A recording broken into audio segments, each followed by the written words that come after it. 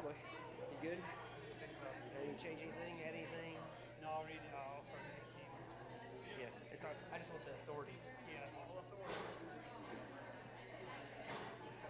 All right. Guys ready? Yes, sir. All right.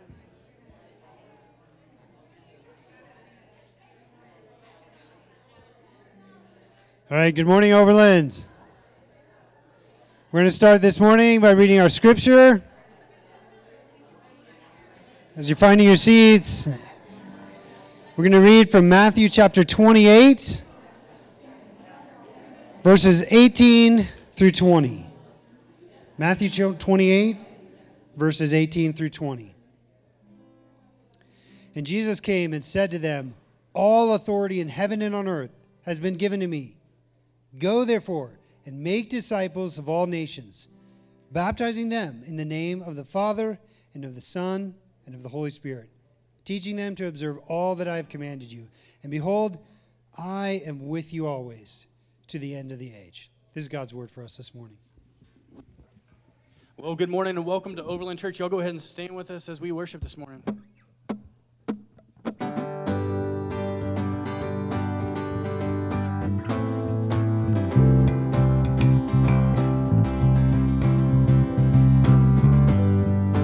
We're going to sing He's Coming on the Clouds.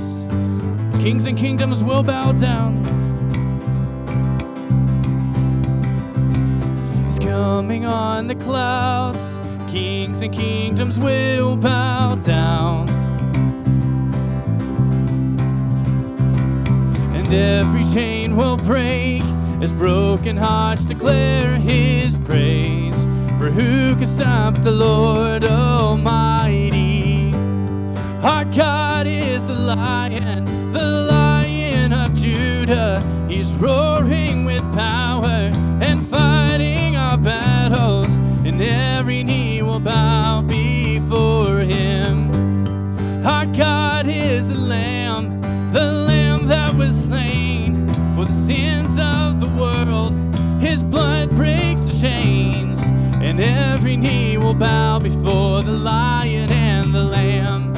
Every knee will bow before Him. Whoa, whoa. So open up the gates, make way before the King of Kings. So open up the gates, make way before the King of Kings. The God who comes to save is here to set the captives free. For who can stop the Lord Almighty? Our God is the Lion of Judah. He's roaring with power and fighting our battles, and every knee will bow before Him. Our God is the Lamb that was slain for the sins of the world. His blood breaks the chains, and every knee will bow before the Lion and the Lamb. Every knee will bow before Him. Sing out this morning, who can stop the Lord Almighty?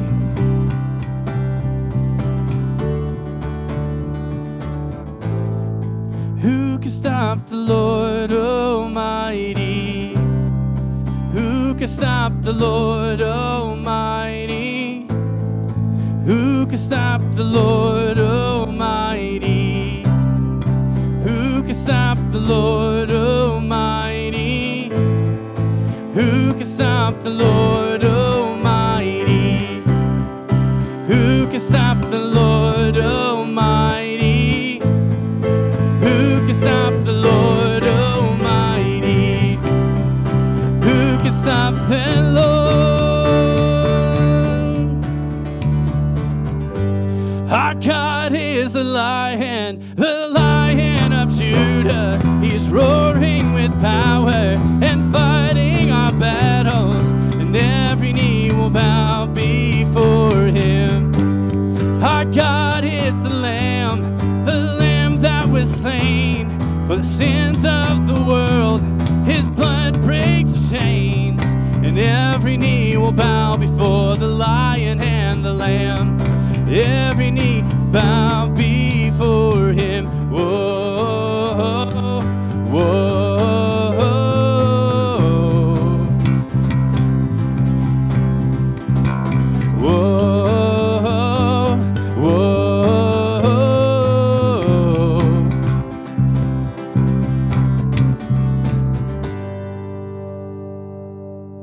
Amen. You may be seated. Good morning and welcome to Overland Church. We're so glad that you're here. It's good to be worshiping together. This morning we had a great first service, and I look forward to what's going to happen in second service. Let me introduce you to somebody real quick in case you don't know him, though many of you do. This is Josh Cowling. Josh he's been coming around since middle of December, and is a worship leader, and with Josh Wisda is out today. Josh Wisda is on one of those weekend-long bachelor parties that the kids do now. He's on one of those, and so he's got a friend getting married. He's in that stage. Everybody gets married all the time. So Josh is filling in. So welcome, Josh. Thanks for leading this morning. Brandon Dupre is at another church preaching this morning. One of our other church partners, somebody that we kind of love on and care for, pastor, called me and said, "Hey, do you have anybody that can preach for me?" And I was like, "Man, Brandon can preach." So Brandon's down there preaching. But he'll be back in time for lunch because college students, you have over lunch today. And we invite you to over lunch. Anyway, you'll hear more about that. Hey, I want to just, again, if you're a visitor, I want to say welcome. Thanks so much for coming today. It means a lot that you would join us, and just know that you're not just welcome here, but you're also wanted here. We'd love for you to be a part of what the Lord is doing at Overland Church. At our church, we've got some growing pains, and man, the Lord has grown us. He's growing us. First service this morning was packed. There weren't a lot of seats left in the first service, and most of the ones who were like right up here for some reason. The back was packed, and so here's what, and you've heard me kind of say that second service is kind of bipolar. It's like like last week, there was a lot of people. The week before, there wasn't. Today, it's kind of in the middle. It's kind of all over the place. Well, this is actually a problem that we created. And so the way that our church works is we have two services, 9 and 11:30. Those are the two services. In the first service, we only offer kids care up to, I think it's 4 years old. I always get that wrong, but I think it's 4 years old. In the second service, so right now, there's kids ministry all the way up through 5th grade. There's student ministry, 6th through 12th grade, and there's an adult class. And so as we're growing and expanding, and we're kind of kicking around like what's kind of our next moves to grow, here's our next step. And that is to add kids ministry up to 5th grade and an adult class. We're going to keep students together, so if you have students that want to go to that class, you still come to the first worship service and then stay after. But we're making it where people who can come and go to an adult class, their kid can have a class, and then they can come to the second service. And that actually could take about 25 to 30 people out of the first service and put them in this service. And then we can fill up both services. So that's kind of our next step. So I'm telling you that because what I'm about to tell you is really important.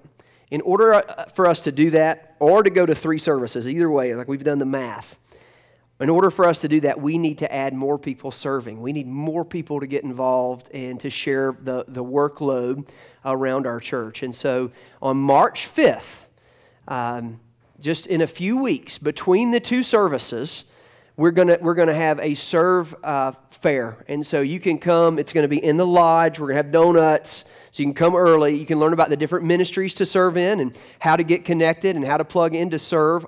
And that same March 5th, we're going to have an intro to Overland, an Overland 101 course right after church, where we'll have that same serve fair. You can come visit, and then you can stay for a quick lunch and kind of hear about the vision and mission of our church. It's kind of an invitation to get on board. So that's March 5th. We know we need to add people in every ministry: greeting, worship, tech. We've got kind of have a list of ministries, but just know this: we need you in kids ministry. We need you to serve in kids. We have a ton of kids at our church. Not too long ago, I did the math, And just picked a particular Sunday, and I did the math, and 50% of our church was under the age of 22. Of that 50%, there is a bunch of those that are about yay high. We have a lot of kids at our church. When I was doing that number, I also found another really neat statistic. It's not really relevant, but I think it's really cool, is that on any given Sunday, that a quarter of our kids in kids ministry are from foster or adoptive families. And so that just shows you, man, what the Lord has done in our church. That's unique. That's not at every church, but the Lord has really given us, as a church, a heart for the widow and the orphan, and to keep ourselves unstained from the world. And so praise be to God for that. So, hey, just accept my invitation to come. If you're not serving, if you're not on a serve team, to come and to hear about ministries that you can serve in. All right? All right, that being said, let's go ahead and stand, and let's go to the Lord in prayer as we prepare our hearts for worship this morning. So, Father, we come to you, God, thankful for your church, the church body.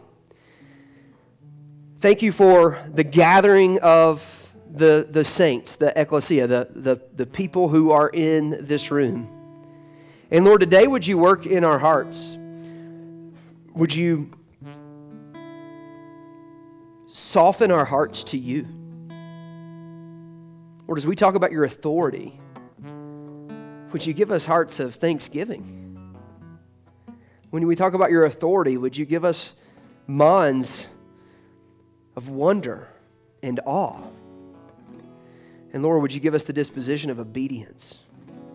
Lord, today move and work in our midst. As we gather today, God, we're asking that you would meet us here, that you would not leave us where we are, but you would work in us, change us. Don't let us come in and leave just as we are, but Lord, let our hearts be surrendered to you this morning. And so, Father, we love you, and we praise you, and we thank you for who you are and what you've done. In Jesus' name, amen. Let's continue in worship.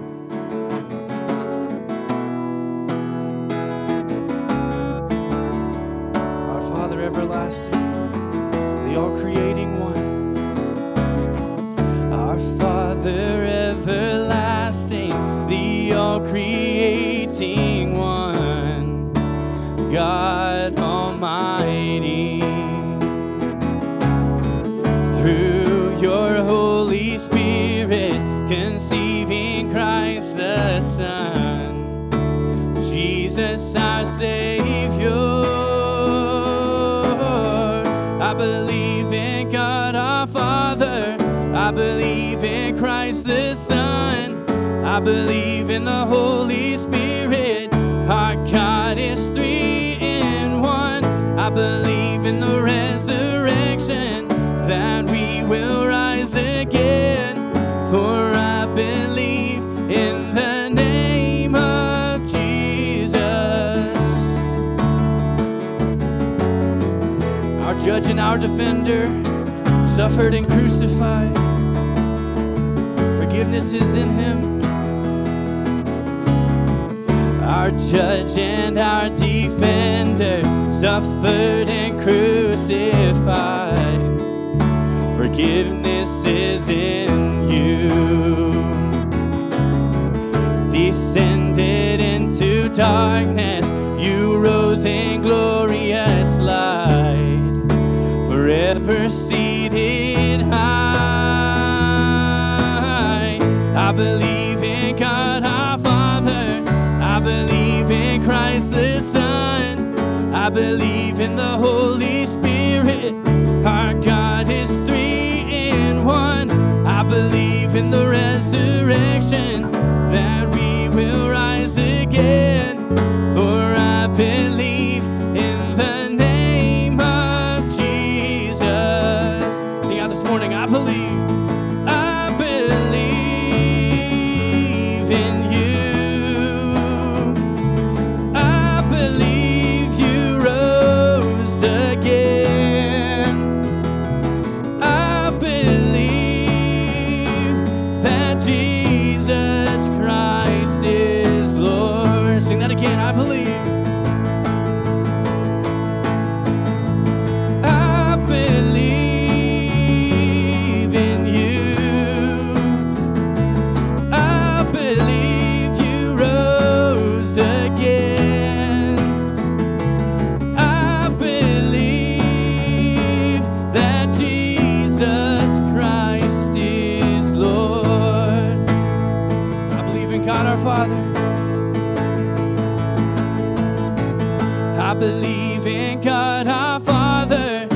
believe in Christ the Son. I believe in the Holy Spirit. Our God is three in one.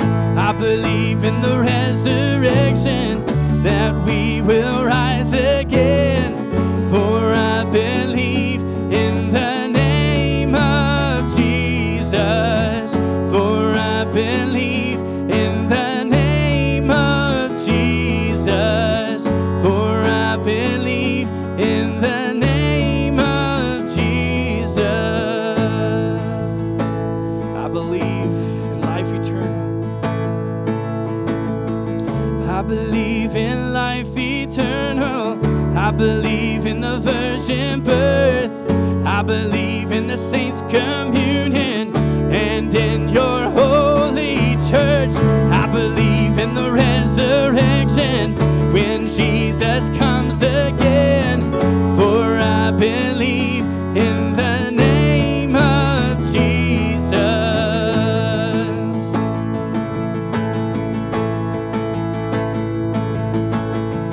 I believe in God our Father. I believe in Christ the Son. I believe in the Holy Spirit. Our God is three in one. I believe in the resurrection, that we will rise again. For I believe in the name of Jesus.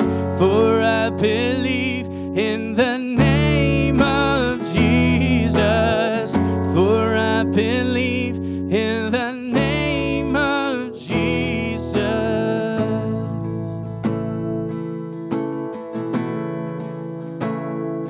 The splendor of the King,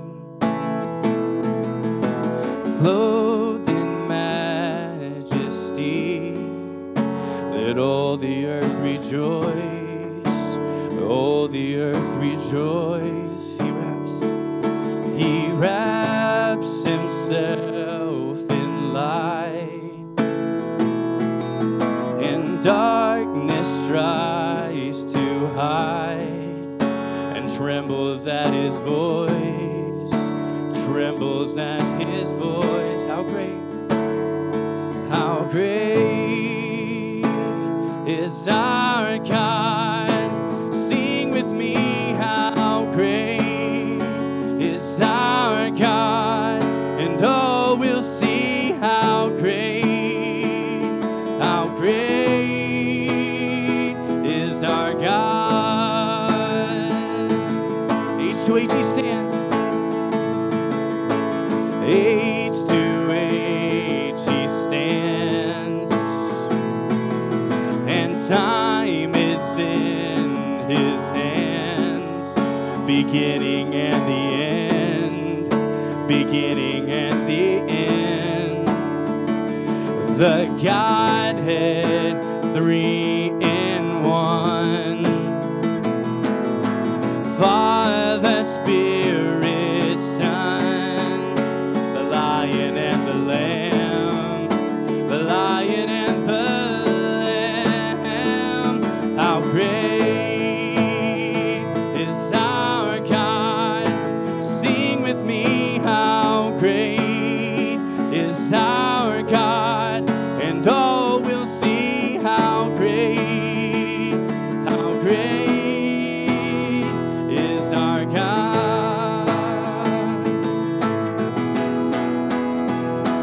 You're the name above all names. You are worthy of all praise, and my heart will sing how great is our God. He's the name. You're the name above all names. You are worthy of all praise, and my heart will sing how great is our God.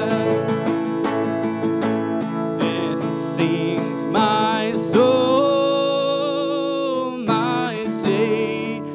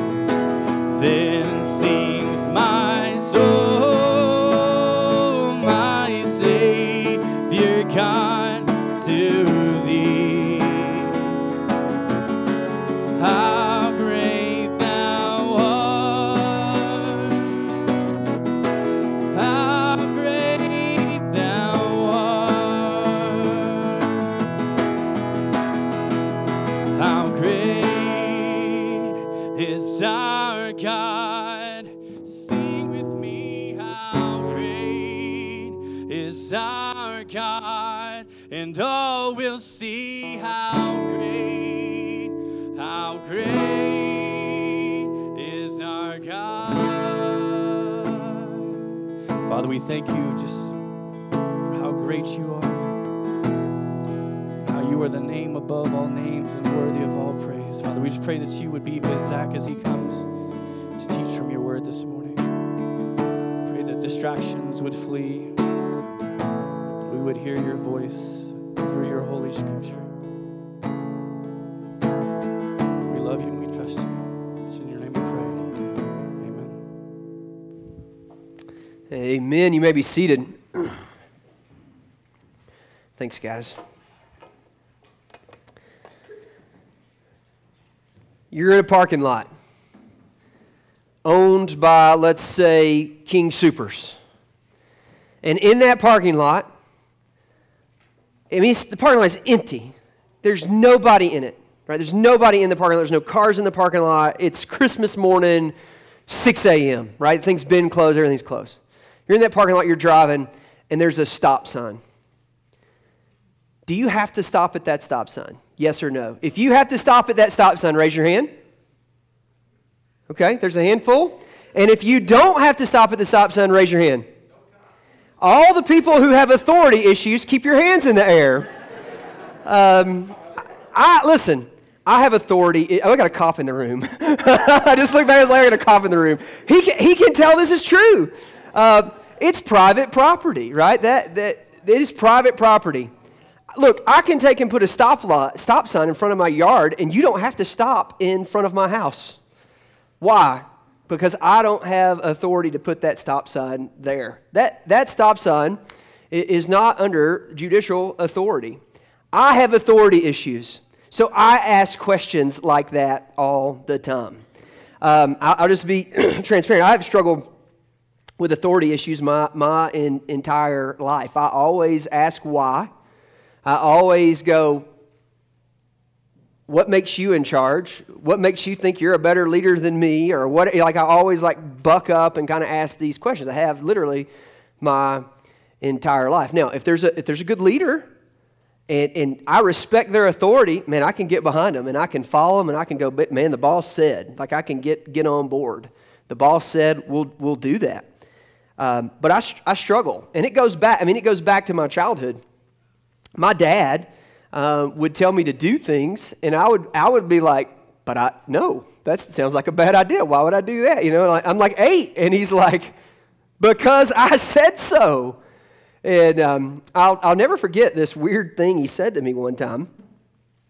He looked at me and said, son, who died and made you Jell-O sheriff? And I was like, what? Jell-O sheriff? I could be sheriff of Jell-O. I could take that leadership position. I could be responsible for all the Jell-O. Now, come to find out, it comes from a skit. It's like a comedy skit where there's two brothers, and the dad comes in the room, and one of the brothers tells on the other brother and says, Dad, he's eating a Jell-O, and he's already had a Jell-O. And the brother looks at the other one and goes, who died and made you Jell-O sheriff? Right? And the brothers question the authority. And man, that's been my life. And I think that's probably many of us. I think many of us really struggle with authority issues. And here's the definition of authority. It's the power or right to give orders, make decisions, and enforce obedience. That's the definition of authority. And here's ultimately, I think what is true for most of us is that we want to be the authority in our own life. And what's hard about coming to Christ, what's hard about coming to Jesus, is when we come to Jesus, we say, Jesus, you are Lord. The Bible says, if you confess with your mouth that Jesus is Lord and believe in your heart that God raises him from the dead, you will be saved. And so that is a profession that Jesus is King, that he's Lord, that he's ruler, that he's the authority, and that we're not. And so today, as we open up God's Word, I believe that we're going to see this. This is the big truth that I want us to grasp from today.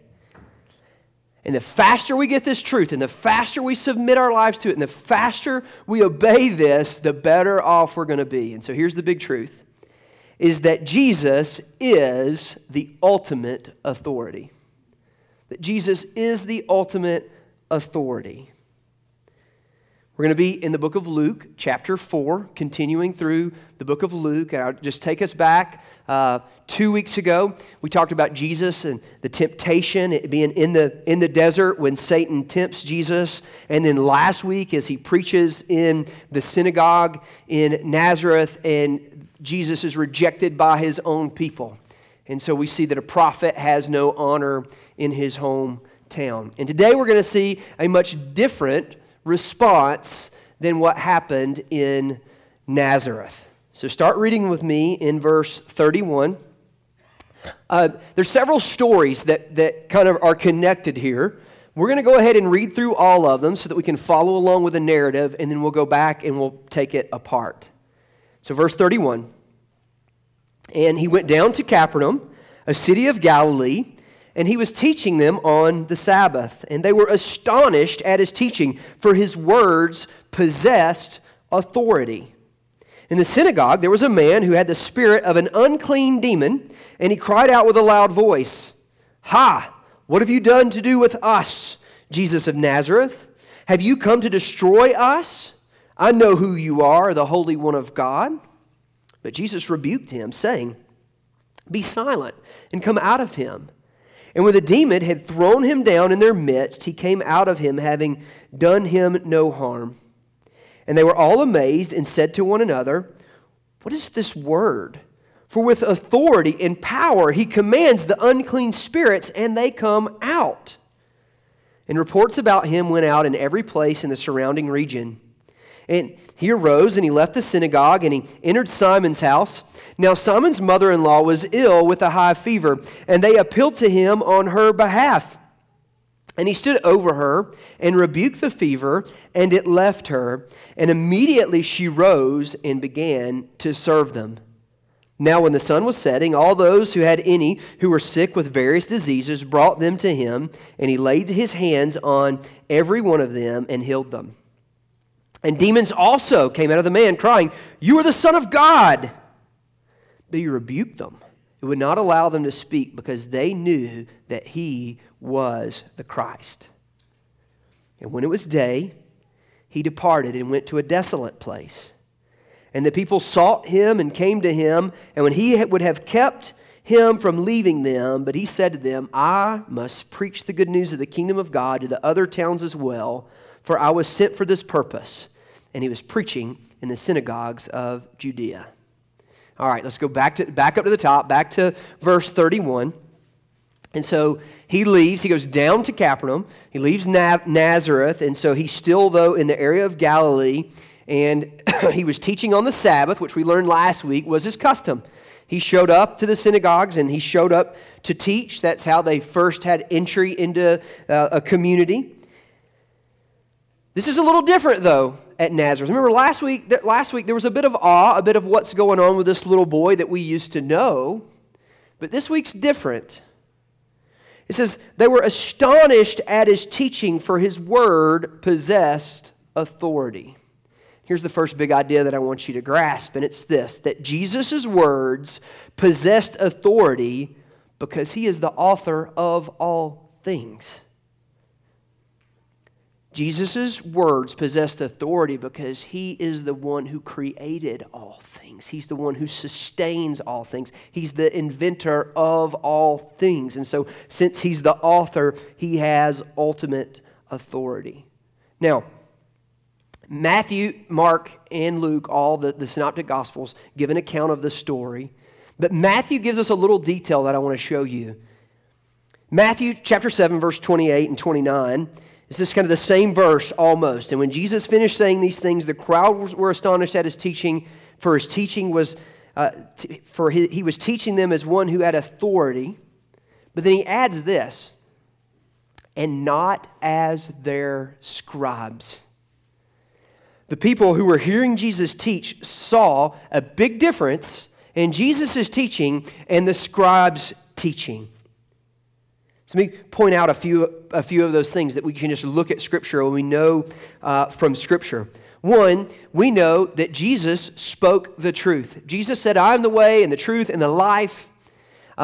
Jesus was the truth. No one comes to the Father except through the Son. Other places we see His Word. His Word is truth, right? We see that Jesus spoke the truth. There was no lie. There was no measure of deceit in Jesus. It was true. But there's other places in Scripture that we see that the scribes were full of deceit. They were full of lies. They said things that weren't necessarily true. They were lies. But they also spent a whole lot of time, what we know from other ancient writings, is that the scribes spent a whole lot of time quoting other people. And Jesus wasn't spending time quoting just anybody or quoting this scholar, the people who were still alive. He spent time quoting the Old Testament. The things that he spoke we know to be truth. Here's the next way in which it was different. He presented matters of great significance, matters of life, matters of death, matters of eternity, what your life is going to be like forever. Like Jesus preached about things that will matter in 1,000,000 years. But what we see in Scripture is that often the scribes wasted their time on little things. We know that the scribes and the Pharisees, we often say they majored on the minors. They focused on the very minor things of Scripture. Listen to what Matthew records for us in Matthew chapter 23, verse 23. He says, "Woe to you, scribes," and this is Jesus saying this, "Woe to you, scribes and Pharisees, hypocrites! For you tithe mint and dill and cumin, and have neglected the weightier matters of the law, justice, mercy, and faithfulness. These you ought to have done without neglecting the others." And so he's pointing out that the scribes were so meticulous and dedicated that they went to their spice cabinet and opened it up and tithed off of it. Like, can you imagine them laying out their cumin and going, "All right, let's divide it 10 times. Here's the biggest tenth, because it ain't perfect, and we're going to give that. We're going to make a sacrifice with that."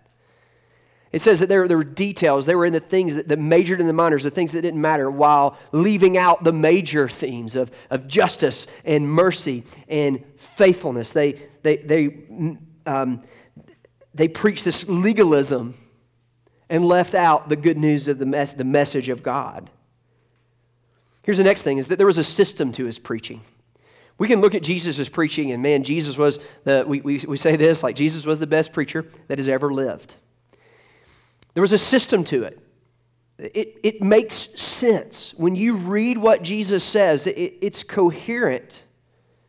You can string it together. It's collective. It doesn't, nowhere along the way are there any places where it contradicts itself. It references the Old Testament. He does all these things. We often say in the preaching world that you shouldn't try to preach like Jesus because you're not Jesus. Right? Jesus had a way of preaching that no man could do, the way in which he would ask questions and do things. So that brings up this point that he had this exciting curiosity that would happen with his preaching. He was the master at asking questions. He made these incredible illustrations. And those illustrations cause minds to think and to ask and to reflect. The scribes weren't like that. The scribes rambled on and on. We see a lot of times that even the things that they said and do in their liturgy that they would use, it didn't make sense. They rambled on and on. Anybody ever been in a church service where the pastor gets up and he preaches and he just rambles on and on and on? No? Just Ray? Sorry, Ray. I think I was the one preaching. Sorry about that. No, I have been in some situations where the guy's preaching and I'm like, I'm not sure if this is a church service or a hostage situation. Like, how are we ever going to get out of here? And you're like, I'll see, like, okay, he can land the plane right here, it's coming. And then he like misses the runway and I'm like, oh no, we got to circle again. And he goes on. And yeah, again, I'm sorry about that. It was really me.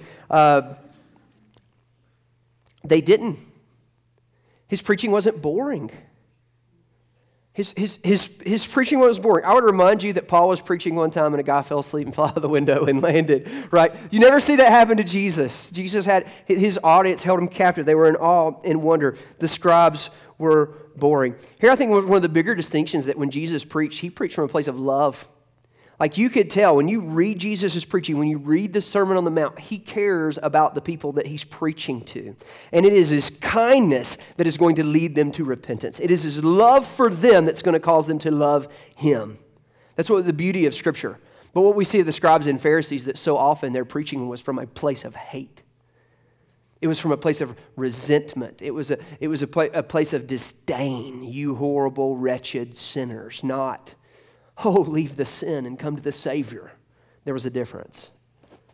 But most importantly, this is what I want you to see today, is that he spoke with authority. The scribes had no authority. They had nothing to lean on. But Jesus, this is what that said that was different. They were astonished, for he was teaching them as one who had authority. We live in a pretty interesting time. We live in the information age. And man, if something goes wrong or you need to know how to do something, it's like pretty easy to figure out how to do it, isn't it? You just need to go do what? Watch a YouTube video. That's all you got to do. Day before Thanksgiving, it might have actually been Thanksgiving morning, Jennifer goes to start cooking and she turns on the oven and the oven will not heat up.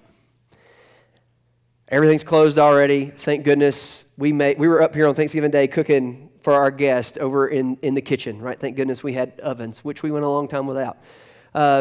But after Thanksgiving comes and goes, that next day, while you guys were Black Friday shopping, I was taking apart an oven and watching YouTube videos. And so, man, I figured out from YouTube what was wrong with my oven. I ordered a $18 part off of Amazon, and I fixed my oven. Had this thing all taken apart, right, all from YouTube videos. And now I'm an expert on ovens and can speak with authority about them. So if something is wrong with your oven, you just let me know, and I can tell you how to fix it. Isn't that funny how we think that? Like we literally will do something once and think that because we've watched videos that we like know what we're doing. We'll watch some documentary on Netflix about rock climbing, and all of a sudden we're like, heading up El Cap next, like we've never climbed anything. And somehow we've like been convinced that we're authority on climbing. What is that, a V7? Like, what does that even mean, right? Like, you don't know. I don't know. I'll never forget one time this 17-year-old boy is having a conversation with these grown women about having children. This 17-year-old boy, and I'm like, dude, you don't know. Well, I've got a mom and sisters. You still don't know. I'm an uncle. You think you didn't have them? Shut up. Like, learn. This is like major deal. Learn. Anyway, that young man's name was Zack Thurman, and it was me. I just used to be a know-it-all, and not a lot's changed. That's a joke. I've never pretended to know about childbearing. We often pretend that we're the authority. We want to be the authority. We want to know. We want to do. But the truth is, we are not the authority. Jesus spoke with authority because he was the authority, because he's the author of all things. Listen in verse 33. And in the synagogue, there was a man who had the spirit of an unclean demon. And he cried out with a loud voice, "Ha! What have you to do with us, Jesus of Nazareth? Have you come to destroy us? I know who you are, the Holy One of God." And so one of the scholars that I read this week on this is like, that demon was perceiving that this is the Holy One of God, and he's come not to just destroy him, but all demons. He's asking, are you coming to get rid of all of us? Jesus rebuked him, saying, "Be silent and come out of him." And so he wanted him silent so that he couldn't tell, this is Jesus, King of Kings and Lord of Lords. It wasn't that time for the Messiah to be revealed. So he rebukes him, says, "Be quiet." And man, remember, Luke is a physician. That's what Luke does. Luke is a physician. I think this is an interesting note. When the demon had thrown him down in their midst, he came out of him, having done no harm to him. And so he sees that the demon had him. He's shaking, convulsing, whatever. He throws him on the ground, but yet God kept him from being hurt. And so listen to what is said by those around. They were all amazed and said to one another, "What is this word? For with authority and power he commands the unclean spirits, and they come out." And reports about him went out into every place in the surrounding region. Here's the next thing I would show you is that Jesus has authority over everything. There's not one molecule. There's not one little enzyme, one little atom in the universe in which Jesus does not have authority, including demons. A few weeks ago, when I preached and I handled the passage of Satan, I remember I used this illustration to say, what if I told you there was something that most of people who've ever lived over most of time have believed in this, but the American church doesn't? And what was it that the American church doesn't believe in, but most of the people in all of time have? Satan and his demons, right? And so I believe, I preached that, and then came the Grammys, then came the Super Bowl performance, and now everybody all of a sudden believes in demons and the Illuminati and all this stuff. And I'm like, oh man, y'all are more spiritual than I thought. Maybe Americans do think that Satan is real. So I've seen a lot of that. Like, don't watch it. It's gonna be possessed, right? So, hey, glad we're all on the same page now. Demons are real. Satan is real. But I would remind you of this. I would go back into the beginning of chapter 4. Satan did not win that. Satan does not win in the end. Satan didn't win any piece of that. The only authority that Satan has is that which God has allowed him to have, and he does not have authority over Jesus. He would have won there in the garden, but in the desert. But that Satan resisted. I mean, Jesus resisted Satan. Satan failed at his attempt, and Jesus had authority over everything, including this demon. Here's what I would show you. That all throughout the Gospels that we're going to see that Jesus has authority over everything. Matthew chapter 11, verse 27. All things have been handed over to me by my Father, and no one knows the Son except the Father, and no one knows the Father except the Son, and anyone to whom the Son chooses to reveal to him. So you see that? All things have been handed over from God to the Son, meaning God has given the Son, Jesus, authority. John 3:35, the Father loves the Son and has given all things into his hand.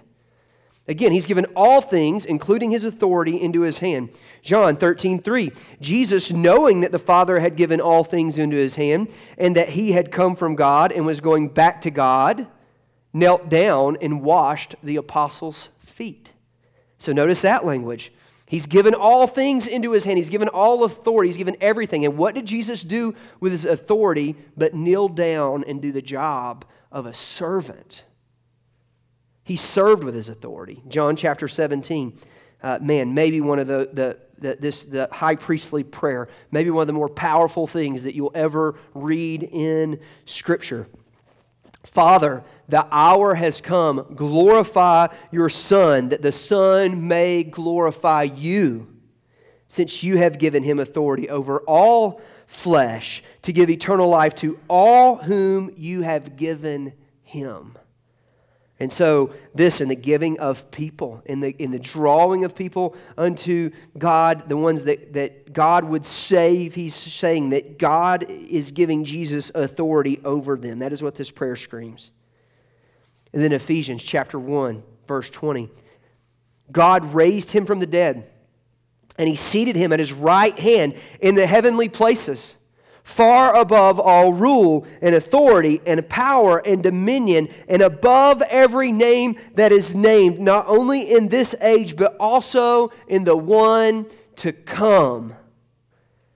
And so here we see that he's got this heavenly authority, this rule, this power and dominion. He is the name that is above every name. At his name, every knee will bow and every tongue will confess that Jesus Christ is Lord.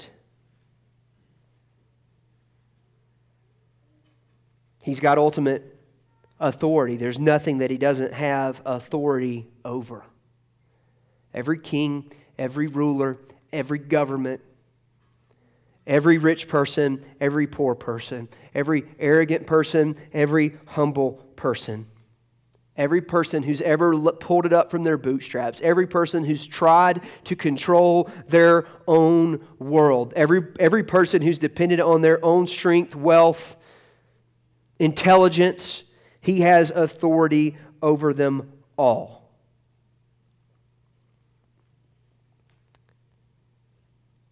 He's got authority over you, and he's got authority over me, whether we like it or not. And I'm going to show you why that's a good thing. Verse 38, and he arose, and he left the synagogue, and he entered Simon's house. Now Simon's mother-in-law was ill with a high fever, and they appealed to him on her behalf. And he stood over her, and he rebuked the fever, and it left her, and she immediately rose and began to serve them. Here's the next big idea that I would show you is that one of our responses to Jesus' authority is service. Now, it's not the only response to Jesus' authority. There is awe, there is obedience, there is worship, there's a lot of things, but one of them is service. We often talk about authority.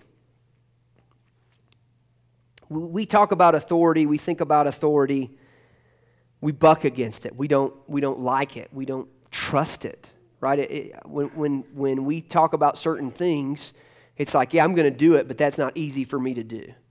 Let me give you an example. The Bible tells us to render to Caesar what is Caesar. Does anybody just like paying taxes?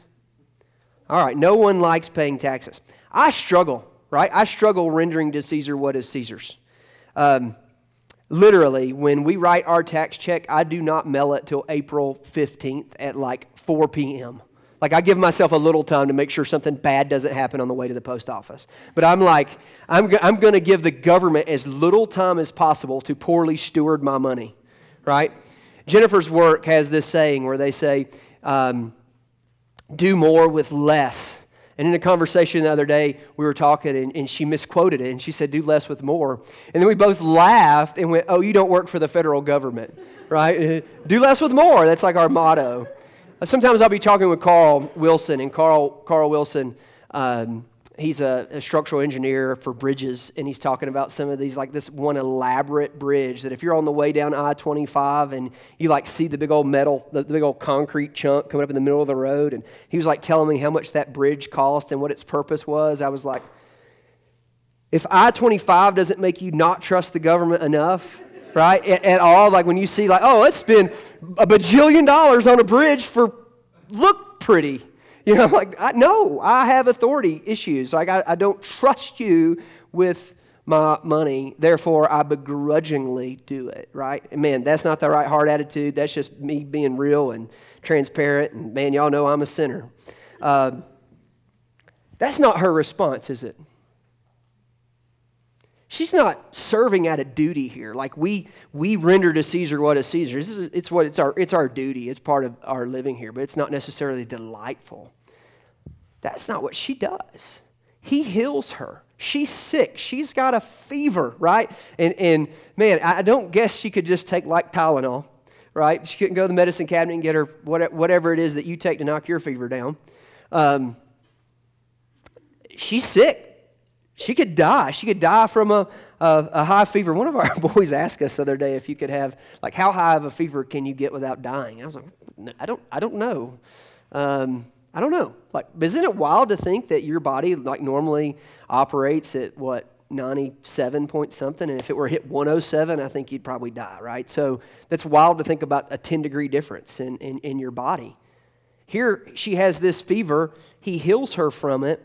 And in healing her from it, she gets up and begins to serve him. She gets up. What is the motive for that? The motive is thankfulness, right? It's thanksgiving. It's like the authority that he had, she's submitting her life to it and going, man, if he can run off my fever, I'm going to live my life for him. If he can save people, if he can heal people, if he can do these things, man, he's got authority, and I'm going to submit my life to him. She didn't serve out of duty, but rather she served out of delight. She delighted in what the Lord had done, and she served out of it. At Overland Church, we talk about service. Service is important. I believe when we open up the Bible, throughout it, we see one of the main things that Christians are called to is service. And so for us, it's proclaim, disciple, serve, and multiply. Those kind of the 4 pillars that we see in Scripture that we've built our church on. And so we often say that the highest thing that you can aspire to be is a servant. There's nothing better that you can do with your time and your energy than to serve others, to consider others more significant than yourself. And the reward for serving Jesus is great. And so one of our responses to His authority is to go, He's King of Kings, He's Lord of Lords, and I'm going to be in His army. I'm going to be His servant. I'm going to serve the Lord. Jesus said that He came not to be served, but to serve and give His life for a ransom for many. Praise God. Verse 40. Now, when the sun was settling, all those who had any who were sick with various diseases brought them to Him. And He laid His hands on every one of them and healed them. Now, I want to note for you something. This is different. Prior to this, you don't see people getting their hands laid on. Like you don't bring somebody to the scribes or the Pharisees so that they could lay hands on them and heal them. This is new. This is a new thing. Let's think about this. In the Old Testament, when somebody had leprosy, did they bring them to the religious people so that they could touch them and heal them? No. They didn't want to get leprosy because they didn't have authority over leprosy. They didn't want to get it. So what did they do but say, keep them away and yell, unclean, unclean? That's not what Jesus did. This is not what He did with his authority. He brings them, He lays hands on them, and He healed them. Also, we see demons here again, came out of many crying, you are the Son of God. But He rebuked them and would not allow them to speak, because they knew that He was the Christ. So again, it wasn't yet His time for it to be revealed that He was the Christ. Verse 42, and when it was day, He departed and went into a desolate place, and the people sought Him and came to Him and would have kept Him from leaving them. But He said to them, I must preach the good news of the kingdom of God to the other towns as well. For I was sent for this purpose. And He was preaching in the synagogues of Judea. Now, I've got 2 big ideas that I want to pull from this that I want to show you. Here's the first one. Jesus uses His authority for our good and His Father's glory. Jesus' authority isn't used for His own good. It's used for our good and His Father's glory. Man, most worldly leaders that we think about, when we think about leaders, we think about government officials, when we think about presidents, when we would go back into the Bible and we would think about Caesar, we would think about people in history like Napoleon or whoever you will. You see people who use authority for their own power and their own gain, right? Most of our leaders, we often call them public servants, right? They're a public servant, but man, how do you go into Congress with one amount of wealth and it exponentially increase? How do you do that unless you're being self-serving, right? It's what happens. We think of it that way. But not Jesus. Jesus' authority is used to heal. Like they bring them to Him. He heals them. We see the demons go out. We just keep going in Scripture. We see the acts of Jesus, the things that He does all the way through the Gospels, and over and over and over. We're going to see that His authority is used for our good. He cares about His children. He cares about His people. And so the things that He does with His authority, they ultimately benefit you. often we don't look at it and think, oh, God is doing this to benefit me. We look at the rules, the laws, the things that God has called sin and put in place, and we're like, why is that prohibitive to me? Why can't I do that? God must not like me. God must not want me to do that. In reality, we're looking at it wrong. We're going, okay, we're seeing this God as the wrong type of authority. He's a loving father figure. Man, my boys were sitting in here last service, and I think my boys very much respect my authority because they know that my authority is for their good. They know that my intentions for them are good. They know that I don't want to harm them, that my chief goal in life isn't to make them miserable, right? That it's not to be the Debbie Downer or whatever, but my goal is to shepherd them, to teach them, to raise them to be the best godly young men that I can because I love them, because I care for them. Now, I'm not a perfect father, and you know what? There probably are times where I'm like, hey, go get me a Diet Mountain Dew, and I use my authority because I'm lazy, right? Absolutely, I'm not perfect. But our Heavenly Father is perfect, and His authority is perfect. And so He uses it for our good, but it's more than our good. The things that are for our good are also for His Father's glory. Listen to what He says. I must preach the good news of the kingdom of God to the other towns as well. Like the gospel is good news, that while we were still sinners, Christ died for us. That is good news. That is the message that was coming. That was the message of His Father's kingdom. The news of the kingdom of God. Think about Jesus in the Lord's Prayer. Your kingdom come, your will be done on earth as it is in heaven. That in this is a message of good news, a message of hope, and it is what He was sent to proclaim. And so Jesus in His ministry, you just have to know this when you read the Bible, it was for our good, but it was also for God's glory, chiefly for God's glory. Here's the next idea that I would show you. It's that Jesus' authority demands our obedience. Now, I just want you to go back up and think about Him talking to those demons, and that when He spoke, the demons obeyed. That He had authority over Satan, that He had authority over demons. Everywhere else we look in Scripture and we see Jesus speak and we see His authority, we see obedience. Jesus in His authority, when He makes commandments, love the Lord your God with all your heart, with all your soul, with all your mind, love your neighbor as yourself. That wasn't a suggestion. That was a command, and because He is the author of all things, the creator of all things, we submit ourselves to those commands. That's true of the rest of it, the commands of Scripture. That's true of what He tells us. Listen to this. This little passage, you may not be very familiar with it, maybe you've never heard it. It's called the Great Commission. Jesus came and He said to them, it's the very end of Matthew, all authority in heaven and on earth has been given to me. So here we see again, like I have this authority, and with all the authority I have, this is what I'm telling my followers to do.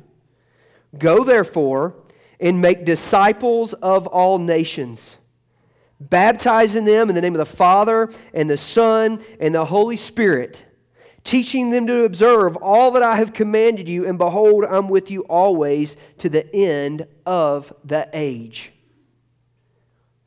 And so, for those who are in this room who profess Christ as Lord, you are saying, hey, I'm a follower of Christ. Jesus is my Lord. He's the ruler. He's the one in authority. He's given you a command. And this is the chief of the commands, the Great Commission. And what does it say? With His authority, go therefore and make disciples. Make radical, reproducing, lifelong followers of Jesus. You make disciples. You make them in all the nations. Later in the book of Acts, we see He says, make them in Jerusalem, Judea, Samaria, and to the ends of the earth.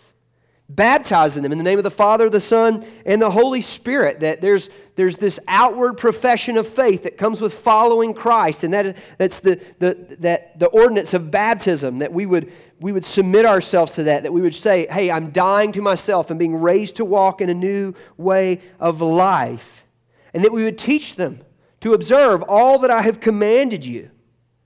That's part. That's like we're observing, we're obeying all that He's commanded because of His authority. And then there's this blessing that says, and lo, I'm with you always to the very end of the age, that my Spirit then is going with you, carrying my authority.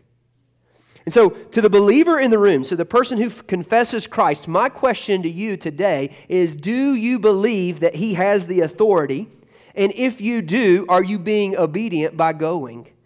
Are you making disciples? Are you willing to share the gospel with your neighbor, your children, your coworkers? Are you willing to take your life and to pour it into others to make followers of Him? Are you willing to serve in the church to do that? Are you willing to go into Jerusalem, Judea, Samaria, the ends of the earth? Are you open-handed with what the Lord would have you do to say, Lord, send me to the very ends of the earth? To the person in the room who isn't a follower of Christ. Maybe today you're hearing about Christ's authority for the first time, but I want you to understand the weight of His authority. Listen, our struggle in following Christ is always going to be to let Him have control, to let Him have authority. That's going to be it. It's always going to be the struggle of calling Him Lord, saying He's ruler. I want you to understand something. Christ sits on a throne, and that throne only has room for one person, and it's Him. We don't sit on the thrones of life with God. We're not sitting on a love seat, chilling out with our homeboy Jesus, making decisions about our life. No, He's the authority, He's the ruler, and we submit our lives to Him. Now that may sound horrible to you. You may, well, I want to be in control of my own life. I don't want to submit to Him. But I'm going to tell you, it's the best decision you will ever make. Because God, in His loving mercy, sent His Son Jesus Christ to die on the cross for you. It was for your good. It's for your good. And the beauty of it is that it all brings Him glory. So today, if you don't know Christ, I'm inviting you to say out loud that Jesus is the ultimate authority and surrender your life to Him. Father, we love You and we thank You for Your Word and the authority of it. Lord, that when we open up Your Word and we read it, it reads different. It has weight. It has authority. It makes sense. It makes the world make sense. That we read it and we can see all the ways that people are speaking who don't have authority. The people who think they're gurus, who think they know how to live. And we say, how does that make sense? We can't reconcile it in our head, but when we open Your Word, we see that it makes sense. That it's authoritative. That it's enough to change our hearts, Lord, to look and to go that millions and millions of people, just by reading Your Word, have surrendered to the authority that You have. And so, Lord, may Your Word be a lamp unto our feet and a light unto our path, that we would hide Your Word in our hearts, that we would consider You as authority, and we would obey You, and we would live for You. In Jesus' name we pray. Amen. Let's stand and sing a song of response. This is the invitation to come to the altar, to surrender your life and to count Christ as the authority in it.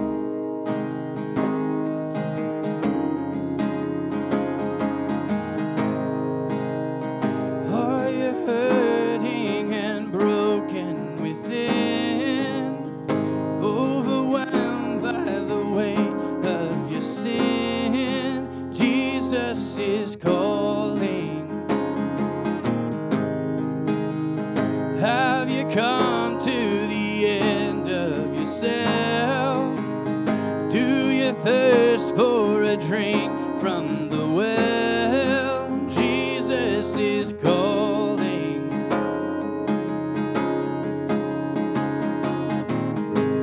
No, come to the altar, the Father's forgiveness was bought with the precious blood of Jesus Christ.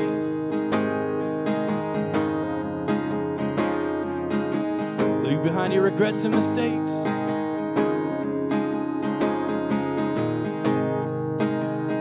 Leave behind your regrets and mistakes. Come today, there's no reason to wait. Jesus is calling.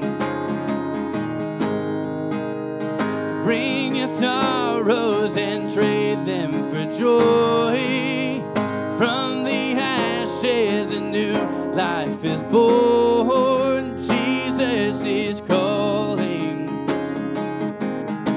And oh, come to the altar. The Father's arms are open wide. Forgiveness was bought with the precious blood of Jesus Christ. Oh, come to the altar. The Father's arms are open wide. Forgiveness was bought with the precious blood of Jesus Christ.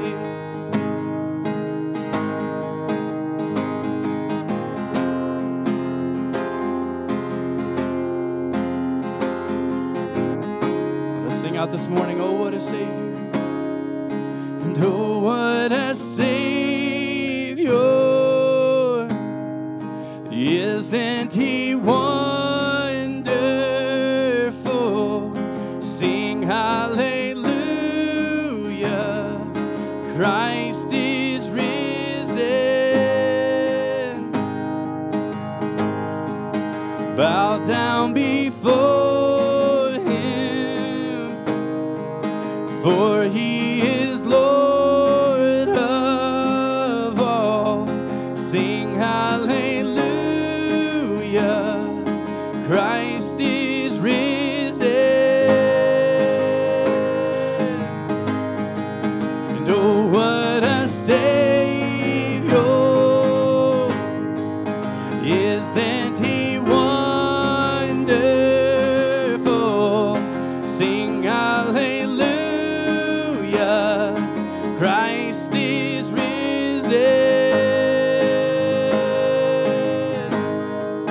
Bow down before Him, for He is Lord of all.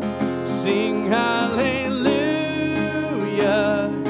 Christ is risen.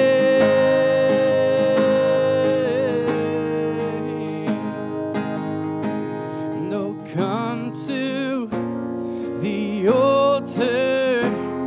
The Father's arms are open wide. Forgiveness was bought with the precious blood of Jesus Christ. Oh, come to the altar. The Father's arms are open wide.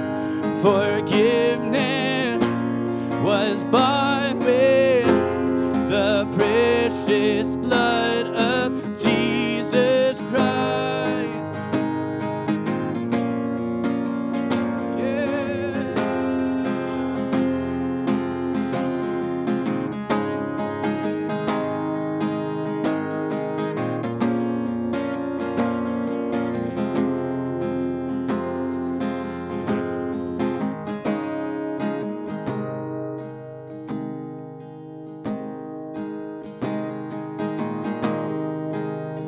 Bear your cross as you wait for the crown.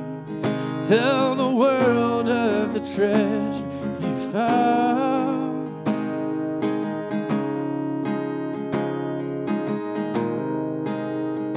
Lift your voices. And oh, what a Savior. Isn't He wonderful? Sing hallelujah. Christ is risen.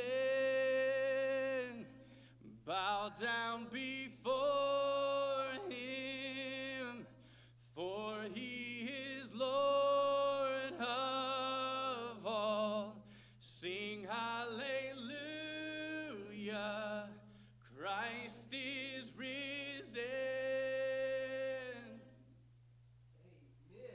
Amen. You can be seated. Thank you guys again for leading us in worship. Man, if you're a guest today and you'd like to connect with Overland Church, we'd love to connect with you. You'll find a connection card there in the seat back pocket in front of you. You can scan that with your phone. You can fill it out, and then there's a box on the way out that you can put it in. You can give it to me. I'll find you a book or some piece of swag or something and give it to you if you fill out that card. Man, if you've got a next step to make, whether it be placing your faith and trust in Christ, wanting to know more about the gospel, baptism, discipleship classes, membership, you can also indicate that on that card and we will follow up with you. Man, let me just say thank you so much for your generosity in giving. We always say that you don't just give to the church, but through the church. Man, if you've seen any of the news about what's happened in Turkey and Syria, man, your giving is affecting what is going on there. And so it's just a blessing to be a part of a big family that has lots of missionaries that helps us to be able to give all over the world. Over lunch today, right after service for college students, right in there, it smells good. I'm not sure what it is, but it smells good. This afternoon, 4 o'clock, if you came to Disciple Making 101, please come for Disciple Making 201. Man, it's going to be really good. I'm super excited. To be honest, this is what I have spent a ton of energy on working on this week, and so I look forward to sharing that with you. I think it'll help people who are interested in making disciples really propel them into doing it and doing it well. And so would love to have you come today. We're going to have a membership class coming up. That's next Sunday, the 26th, 4 to 6 p.m. here. And so we typically do membership classes. We'll do them on Sunday morning for 2 weeks, or we'll do them all in one shot. This is like the first time I've taught a membership class since 2019. And so with Buddy transition out, Buddy teaches those. I've got to relearn how to do that. And so come laugh at me. Big Kid Lunch also next Sunday, right after church. Students are going climbing at Whetstone. That is on March 5th. I guess you go to lunch, come back. It's 12:50. That's what that looks like. Ask Garrett. You need to know anything with that. And then foster parent panel. If you're interested in foster care and being supportive in that ministry, March 5th, 6 to 7:30, right here in this room. So we would love, if the Lord's laying that on your heart, we would love for you to be a part of that. I'm going to ask Andrew McKnight. One more. Oh. Okay. Buckley's clever, imagine that. She's always clever. I scream, you scream, we all scream for ice cream. Big kids. I guess that's what the Big Kids Lunch is? 3:30. No, that's something different. That's an event. 3:3. That's probably not even a Sunday, is it? That's like a Friday night. Friday night, 5 to 7. There you go. All right. Show up and eat ice cream. I don't really know why, but... Find out that day, I suppose. All right, let's pray, and then we'll be dismissed. Lord, it's good to be gathered with your people. Thank you for what you're doing here at Overland. Lord, as we open your word, thank you that we serve a God who we don't have to wonder, are you mediocre? Lord, you are all-powerful. You created the heavens and the earth. Lord, you control it all. And when you speak, there's authority. Lord, as we go out and live our lives, would we remember that? Would we serve a God who's big and a God who controls it all? Lord, be with us today. Be with us this week. Lord, it's all in your name that we pray. Amen.